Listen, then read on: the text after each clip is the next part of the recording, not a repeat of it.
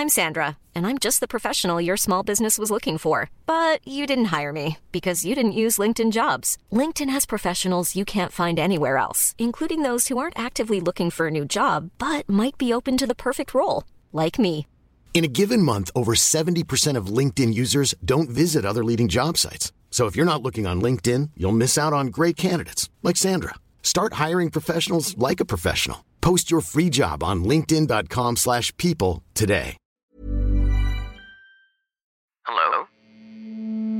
Hello?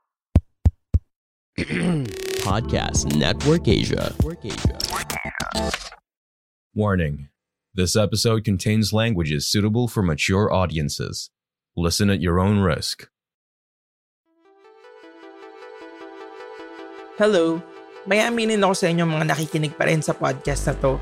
Sa totoo lang, maraming beses ko nang naisip na huminto sa ginagawa ko to. Lately, hindi ko alam bakit hindi ako makapagsulat. Marami akong kwentong gustong gawin pero parang palagi akong napapagod. Lumilipad yung isip ko na hindi nakalapat sa mga keyboard ng laptop ko ang mga daliri ko. Pakiramdam ko nga minsan nagsasayang ako ng oras. Pakiramdam ko hindi talaga para sa akin to. Palaging may voice over sa utak ko na nagtatanong, bakit ko to ginagawa? Dahil ba gusto ko lang magkwento? Bakit kailangan erotiko? Dahil ba hindi ako magaling kaya kumakapit ako sa forma ang alam kong kakagatin ng mga nakikinig sa akin? Minsan nakaka-frustrate pero hindi mo maiwasan na hindi pakinggan. Iniisip ko na lang, may mga bagay na ginagawa tayo na minsan alam nating mali. Base sa sinasabi ng norms, pero ginagawa pa rin natin. Hindi para magpaka-edgy, kundi para mas lalo pa nating makilala yung mga sarili natin. In the process, maaaring masaktan tayo, pero ang challenge ay kung paano mo iti-take yung criticisms and learnings na makukuha mo dito. Yun siguro yung kinakapitan ko, kaya kahit ilang beses iparamdam sa akin ng mundo na walang puwang itong ginagawa ko sa spasyong to, patuloy pa rin ako. And syempre, kayong mga listeners na patuloy pa rin na nagpapadala ng mga kwento nyo na sana mabibigyan ko ng justice dito sa maliit na program na to. O siya, ang dami ko nang nasabi. Makinig muna tayo ng isang kwentong alam kong kikiliti sa inyong mga imahinasyon ngayong gabi. Kung gusto nyo magpadala ng inyong kwento, email us at quickieph@gmail.com or sa aming mga social media accounts at quickieph. Magandang gabi. Welcome to Quickie PH, Thirsty Listener Stories.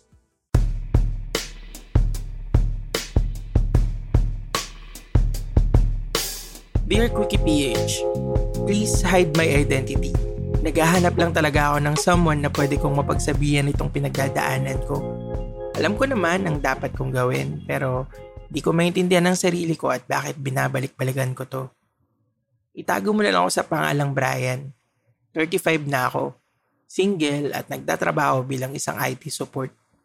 Nakatira ako sa isang apartment na malapit sa Ilog Pasig. As in, isang kalsada lang ang pagitan ay Ilog Pasig na. 4 na palapag ang apartment at bawat floor ay may 4 na kwarto. Nasa 3rd floor ang kwarto ko at sa taas ay roof deck na. Dahil sa pandemic, nabakante ang 2 kwarto sa palapag namin. Di naman nilalock ng landlord, tiwala naman siya sa amin. Ang kapitbahay ko ay magka-live-in o mag-asawa ata. Ewan ko, hindi ko alam ang kwento nila sa totoo lang. Pero minsan ko nang nahuli yung lalaki na may ginagawang milagro sa isa sa mga bakanteng kwarto. Isang araw kasi ay tiyatamad akong umakyat sa roof deck para mag-yosi. Kaya pumasok ako sa mga bakanteng kwarto. Nagkataon na naaktuhan ko siya na may kasamang isang binata at nagpapatsupa.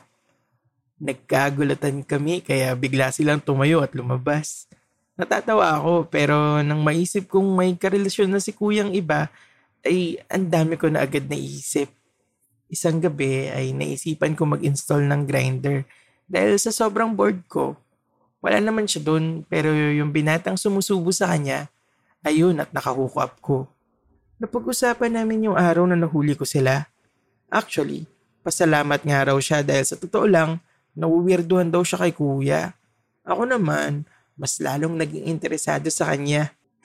Ilang araw ang lumipas at muli ako nagbukas ng grinder. Walang picture ang pinakamalapit sa akin na profile kaya nagbaka sakali ako. Nakipag-trade ako ng picture. Medyo mabagal siya mag-reply kaya pressure ko siya matapos ko magpadala ng pic. Siguro dahil na rin sa libog ay sinabi niyang kapitbahay ko siya. Agad ako nagpakilala sa kanya at inimbita ko siya sa unit ko. Dali-dali naman siyang pumunta. Hi! Bungad niya nang pagbuksan ko siya ng pinto. Umiti lang ako sabay tanong, wala jowa mo? Humakbang siya papasok ng pinto na agad ko rin namang isinara. Naka-quarantine wika niya. Napaatras ako tangina. Bigla naman siyang bumawi at sinabing, negative ako, don't worry. Sa libog ko ay agad ko siyang sinunggaban ng halik. Napasandal siya sa pinto.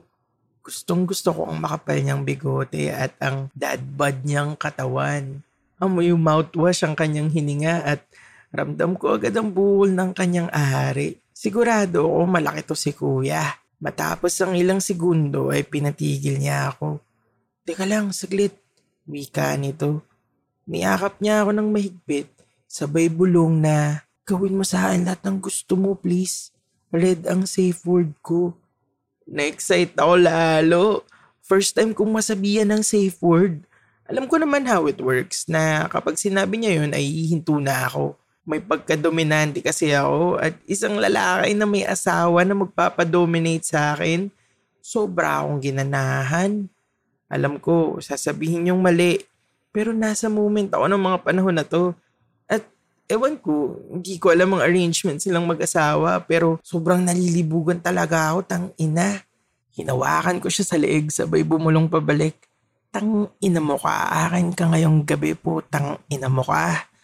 Umungol siya ng napakahina na lalong nagpagana sa akin. Hinubad ko ang aking pangitaas. Saka dinakma ang kanyang ulo at pinadila sa kanya ang aking kaliwang kilikili. Hayok na hayok ang putang ina. Para siyang aso na hindi maganda umayaw sa pagsinghot. Halik at dila sa kilikili ko. Pagkatapos nun ay sinampal ko siya at pinaluhod. Ina mong gago ka, gusto mo to, ha? Tanong ko. Tumango siya. Pinatanggal ko sa kanya ang lahat ng suot niya saka pinabuka ang bibig na nakalabas ng dila. Ipinatong ko dito ang talampakan ng aking paa. Sarap na sarap siyang dilaan ng mga daliri at pagitan nito. Kagat-kagatin mo, wika ko, na sinunod niya naman. Pagkatapos, ipinahubad ko sa kanya ang suot kong boxers gamit ang kanyang bibig. Sinimulan niya ito sa pagkiskis ng kanyang bigote sa aking kita. Tangina mo. Sa tuwing nakikiliti ako ay hinahampas o sinasampal ko siya na alam ko namang gusto niya dahil inihaharap niya sa akin ang mukha niya. Sinabi ko bang huminto ka? Tangina ka?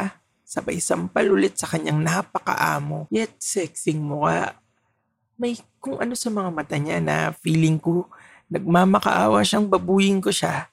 Gamit ang kanyang ngipin ay hinigit niya pababa ang boxers ko. Bumungad sa kanyang tigas kong alaga na inihampas-hampas ko sa kanyang pisngi. Ang sarap talaga sa paramdam ng kanyang bigote. Pinanganga ko siya sabay dura sa kanyang bibig. Huwag mo lulunukin, utos ko.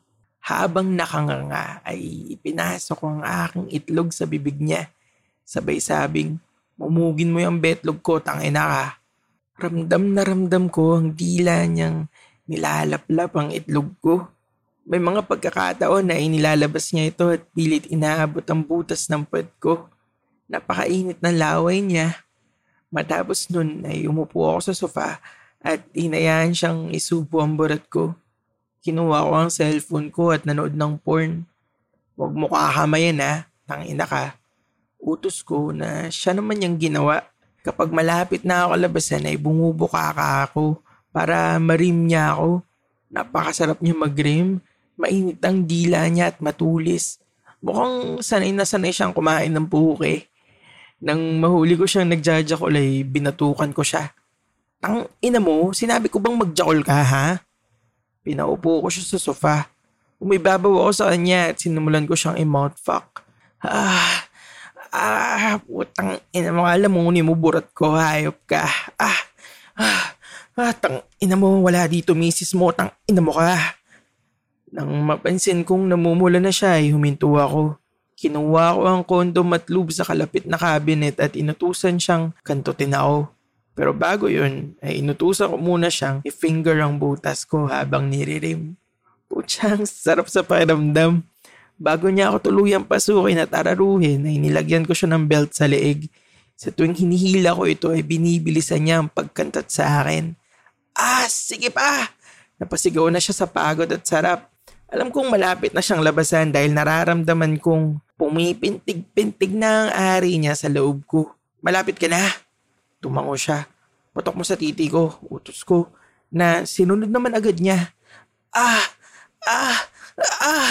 Tumilapon ng napakarami at napakamalapot niyang katas sa akin.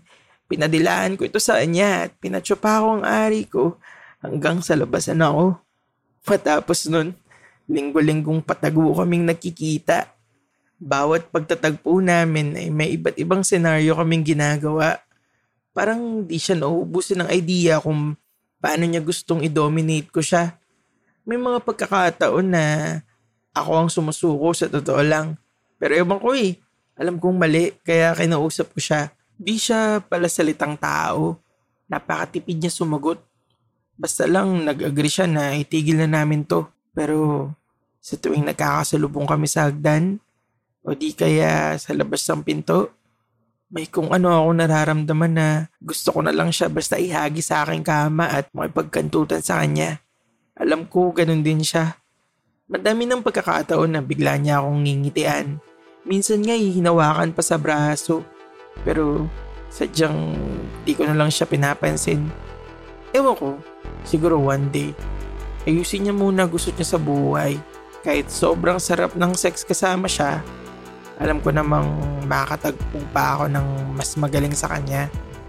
Kahit wala ba ngayon. Yun muna sa ngayon, Quickie PH. Update na lang kung may bago. Thank you. You just listened to Quickie PH Thirsty Listener Stories. Send to us your thirsty story through quickieph@gmail.com or follow us on our social media handles at quickieph.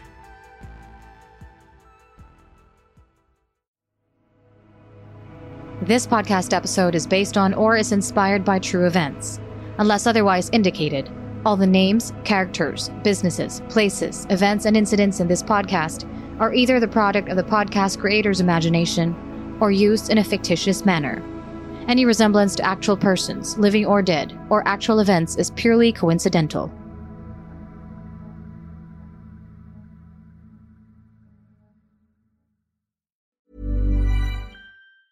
Planning for your next trip? Elevate your travel style with Quince. Quince has all the jet-setting essentials you'll want for your next getaway, like European linen, premium luggage options, buttery soft Italian leather bags, and so much more. And is all priced at 50 to 80% less than similar brands. Plus, Quince only works with factories that use safe and ethical manufacturing practices. Pack your bags with high-quality essentials you'll be wearing for vacations to come with Quince. Go to quince.com/pack for free shipping and 365-day returns.